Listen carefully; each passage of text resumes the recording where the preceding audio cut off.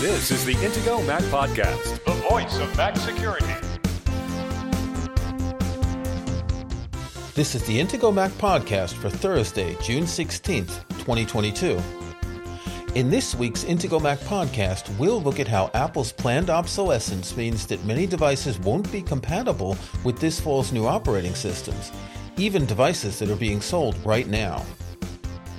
Now, here are the hosts of the Intego Mac Podcast, veteran Mac journalist Kirk McElhearn and Intego's chief security analyst Josh Long. Good morning, Josh. How are you today? I'm doing well. How are you, Kirk? I'm doing just fine. In the second part of this podcast, we're going to talk about planned obsolescence, which is something that you really like to talk about. But first, we have a little bit of news. The first one that kind of stands out to me is that the European Union has reached an agreement to require that Apple use USB-C on their iPhone and, well, any other device, AirPods as well. I think all of the iPads are currently USB-C, so it's really only these last couple of laggards. Right. This is something that I think for a long time, I assumed that maybe the reason why Apple wasn't moving to USB-C was something to do with the thinness of the connector. But it turns out once I actually looked at the size difference, there's really not as big of a difference in size between those connectors as I thought there was. And it is important from the perspective of data synchronization speed and a number of other things. It really is time, I think, for Apple to move to USB-C. I don't like the idea of mandating a specific port. I think that's kind of weird, but at the same time, in this case, it's probably a good thing for consumers that Apple move to USB-C.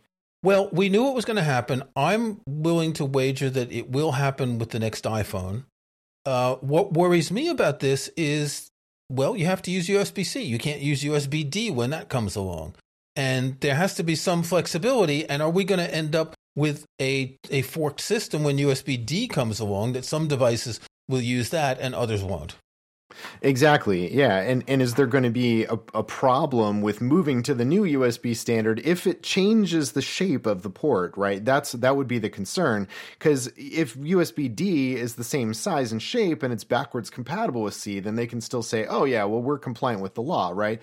But if USB-D is, say, even thinner because, devices are getting thinner, they might want to do that. If that's not the same shape, it's not going to be compatible anymore, then you might have a problem with the law in some countries. So that could be a problem.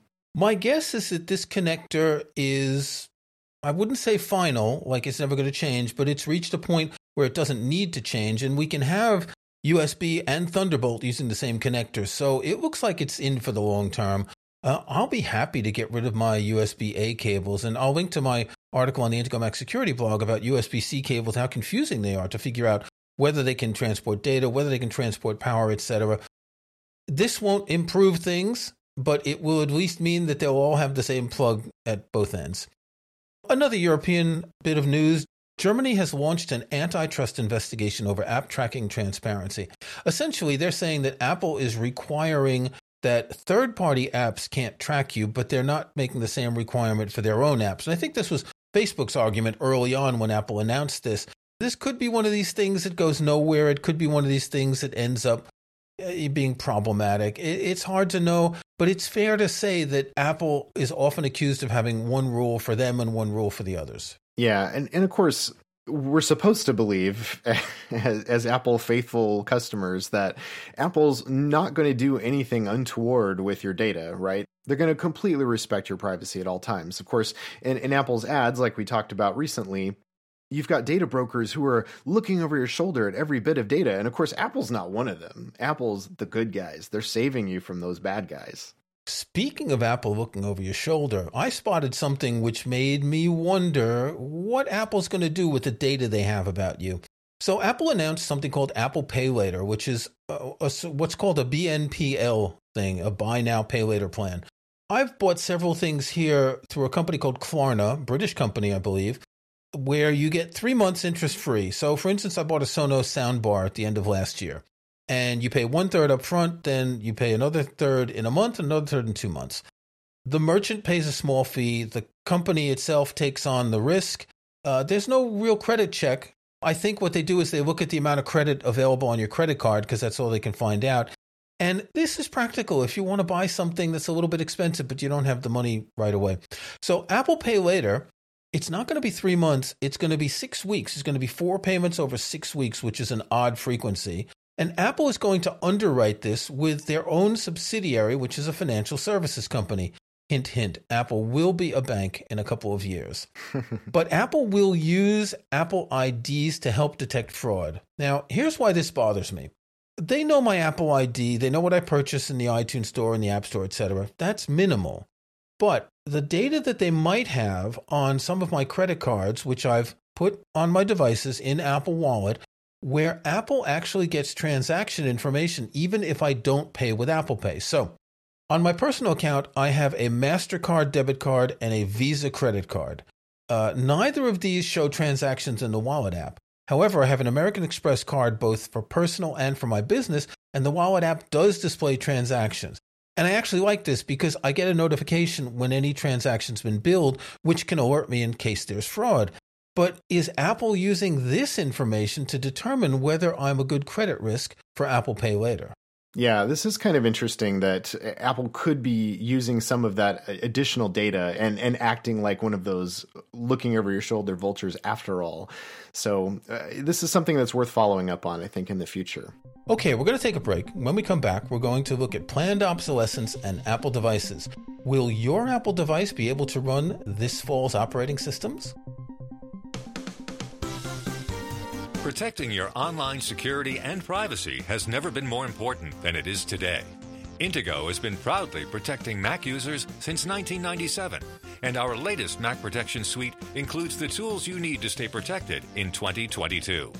Intego's Mac Premium Bundle X9 includes Virus Barrier, the world's best Mac anti-malware protection, Net Barrier for powerful inbound and outbound firewall security, Personal Backup will keep your important files safe from ransomware, and much more to help protect, secure, and organize your Mac. Best of all, it's compatible with macOS Monterey and the latest Apple Silicon Macs. Download the free trial of Mac Premium Bundle X9 from Intego.com today. When you're ready to buy, Intego Mac Podcast listeners can get a special discount by using the link in this episode's show notes at podcast.intego.com. That's podcast.intego.com.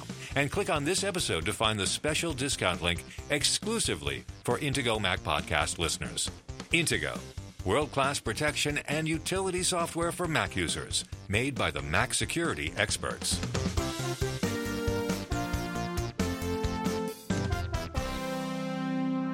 Okay, we want to talk about planned obsolescence, and in particular, the fact that Apple has dropped a number of devices from the compatibility lists of this year's operating systems.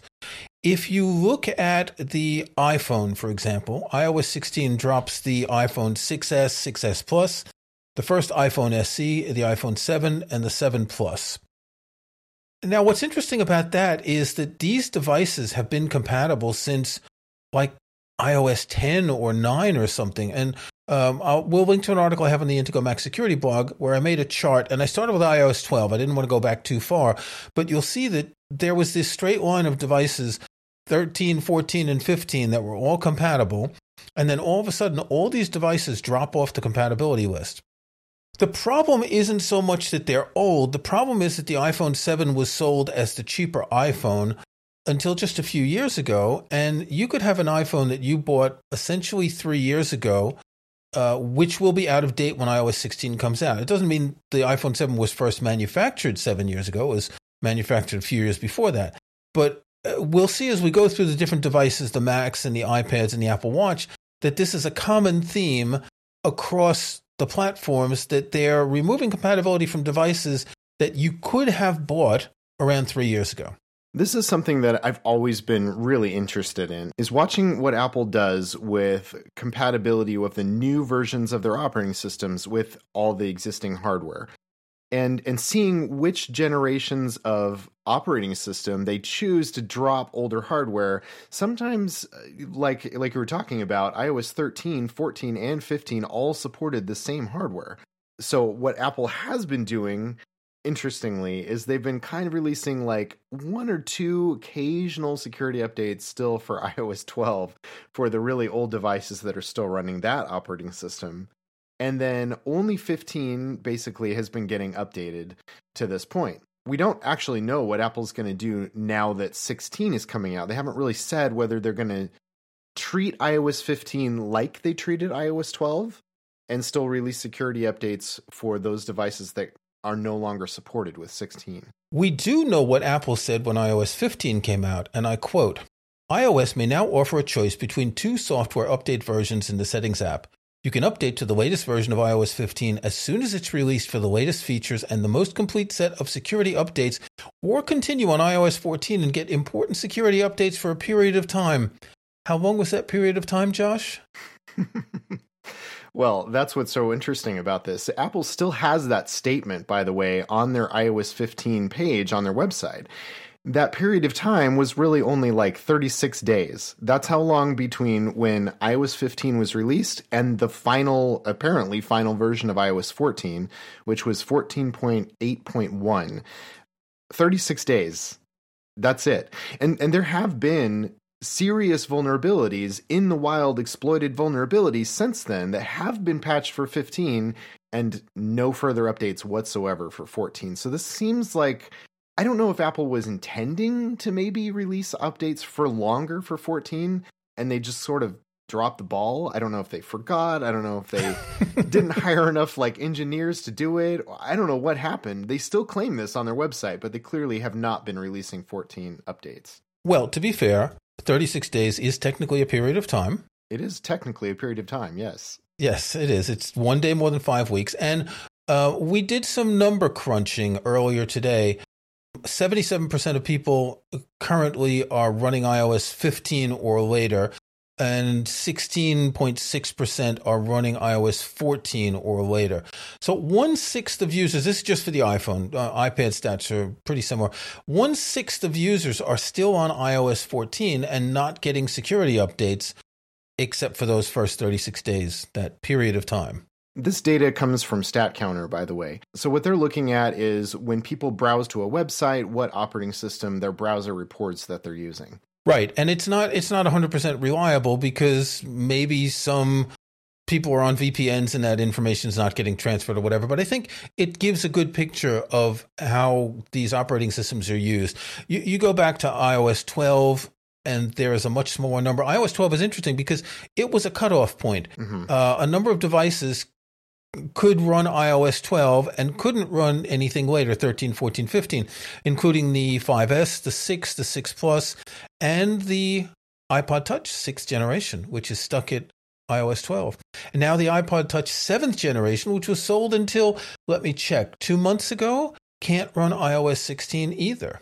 Yeah, this is actually really interesting to see what happened here. So with the iPod Touch 6th generation, when iOS 13 was about to come out, Apple discontinued that iPod Touch. And 4 months later, they came out with a new iOS operating system. This was iOS 13 that completely cut off support for a product that you could have bought 4 months earlier. And they're doing exactly the same thing this year. The timing, I don't know if it's coincidental or if it's intentional, but Apple just discontinued the iPod Touch 7th gen. So no, there's no more iPod Touches being sold. But exactly 4 months later, they're going to be releasing the new operating system in September like usual. And iOS 16 is not going to support a product that was just sold 4 months ago. I don't think that 4 month period is specific to anything other than the fact that they've updated the iPod Touch at this particular time of the year several times. They don't update it generally when a new iPhone comes out. The fall is new iPhone, new Macs, new iPads, etc. But there's also iPads in the spring. The iPhone SE has come out both times in the spring. So I think this is just a calendar thing. It's not, I don't read anything malicious. But what we find is interesting is we were trying to figure out what would be the hardware limitations, if any, that would prevent these devices not being able to use iOS 16. It could be the amount of RAM, it could be the processor, it could be the amount of storage, which actually is pretty important. And I think the difference with iOS 12 and 13 was the base storage available on certain devices. We couldn't actually figure it out. I don't think Apple's going to tell us. It could be a sub-processor on the chip. It could be a lot of things. But if we look at the iPad 5th generation that has been able to run iOS 12 and then iPad OS 13 and 14, 15, and will be able to run 16, has the same processor as the iPhone 7, which won't be able to run iOS 16. So we can't narrow down to it's definitely this. There was a period, was it iOS 12 and 13, where the operating system went to 64 bits, so certain older devices that were 32 bits couldn't run. So you do have a sort of a pivot point like that is really hardware specific. But here, if the same processor can run iPad OS but not iOS, then there's something else that is preventing the device from running the operating system. Now, I'm team, there must be a reason. Your team planned obsolescence. Apple wants to sell devices. I think both elements come into play here. Obviously, they want to sell more devices, but I think there's got to be some reasons, and I wish Apple would tell us. Yeah, as a matter of fact, we were just looking before the show, we were comparing what hardware is in some of the models that were dropped versus some of the models that they're still keeping. And if you're comparing, for example, like they dropped the iPhone 7 and 7 Plus, that was kind of a surprise to me. I expected them to probably drop the 6S this year with iOS 16, but they also dropped the 7 and 7 Plus, which have a newer generation of processor. And which were also sold until September 2019. So that means that if you bought one at the end of its cycle, you'll have a 3-year-old phone which can't run the new operating system. Exactly.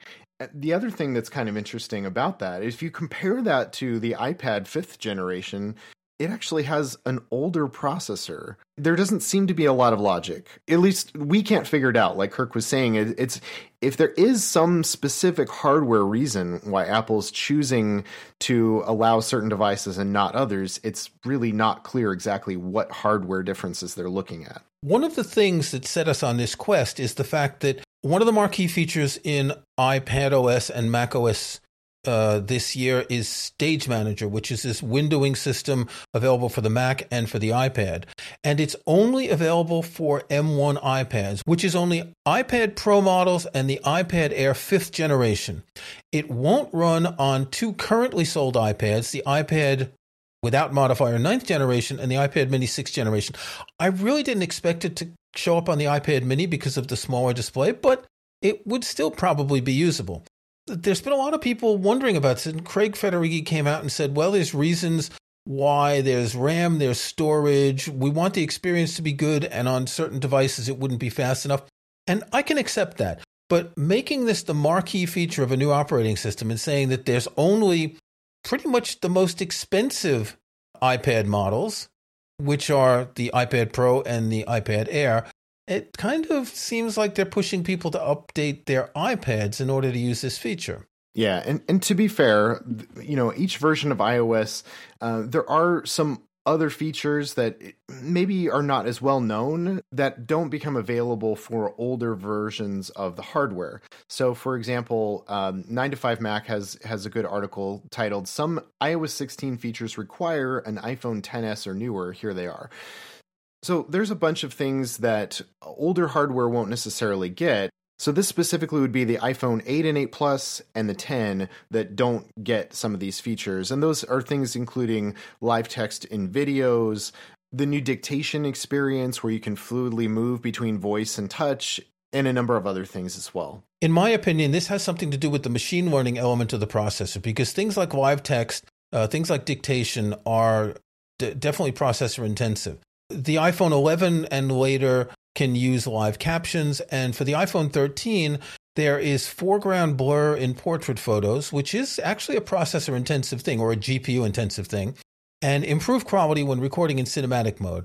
But this isn't new. There have always been a handful of features, and I seem to remember that when Apple introduced 3D buildings in the Maps app, that there was a similar cutoff of certain devices that couldn't do it. So my argument is, okay, so Apple does this already for some features. So therefore, why not still have iOS 16 available for, say, the iPhone 7? It should be able to run it just fine because you're able to run it with an older processor on the iPad 5th generation, for example. So why not still support the iPhone 7? But again, it might not just be the processor. It might be something else.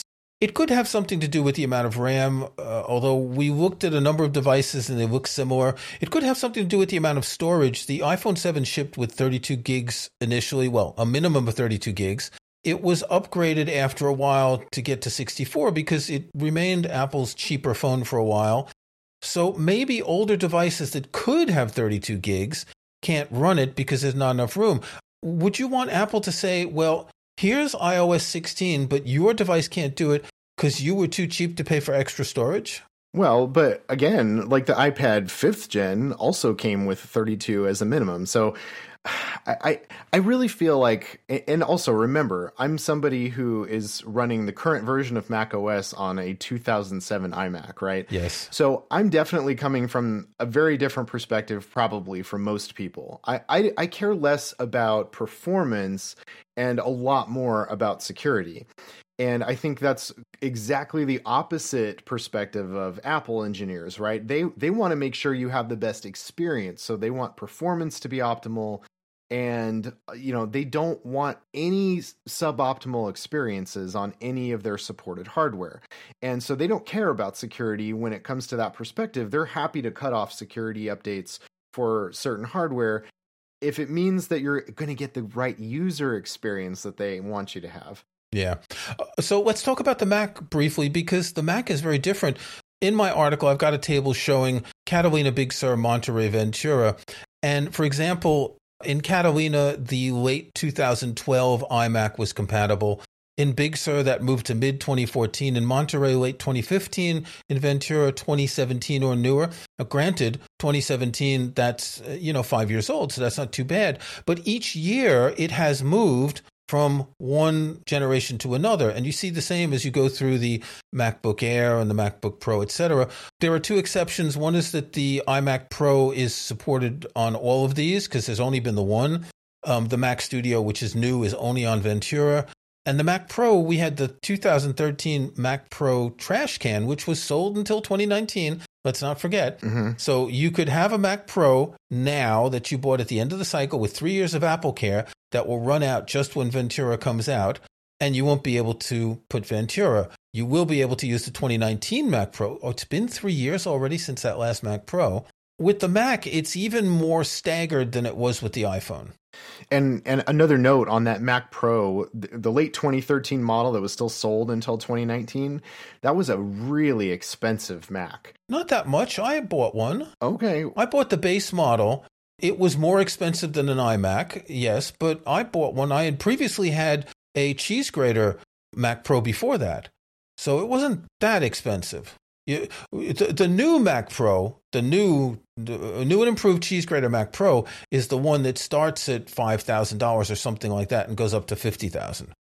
Okay, well, I guess at least from the perspective that you were buying 2013 hardware in 2019. Exactly. It was kind of still a little bit expensive to be buying such old hardware at that point. They didn't reduce the price. They reduced the price once at one point in the cycle, but never after that. Mm-hmm. So you were getting 2013 hardware 6 years later at the kind of 2014 price.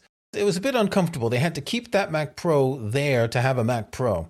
Finally, the most egregious to me is dropping the Apple Watch Series 3. Now, the Apple Watch Series 3 is $200. It's cheap. It's several generations old. We're going to have the Apple Watch 8 coming out this year.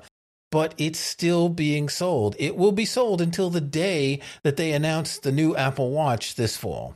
Telling someone that, okay, we just bought an Apple Watch Series 3 for our kids for $200 this summer, and then all of a sudden you can't get the new operating system. I guess if you're buying the cheapest watch, you're not buying for features anyway. And to me, there's less of a worry about security updates, but I know you disagree with that. Yeah, of course I disagree with that. So I 100% agree with you. This is like the most egregious of all, because this is a device that's literally going to be sold and then immediately not be able to get the latest update. That kind of blows my mind. I'm really shocked that Apple is doing that.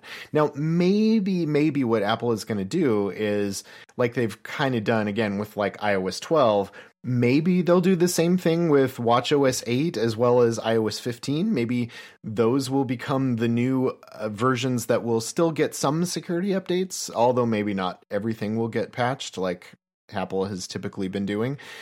But they haven't said one way or another, either about watchOS 8 or about iOS 15.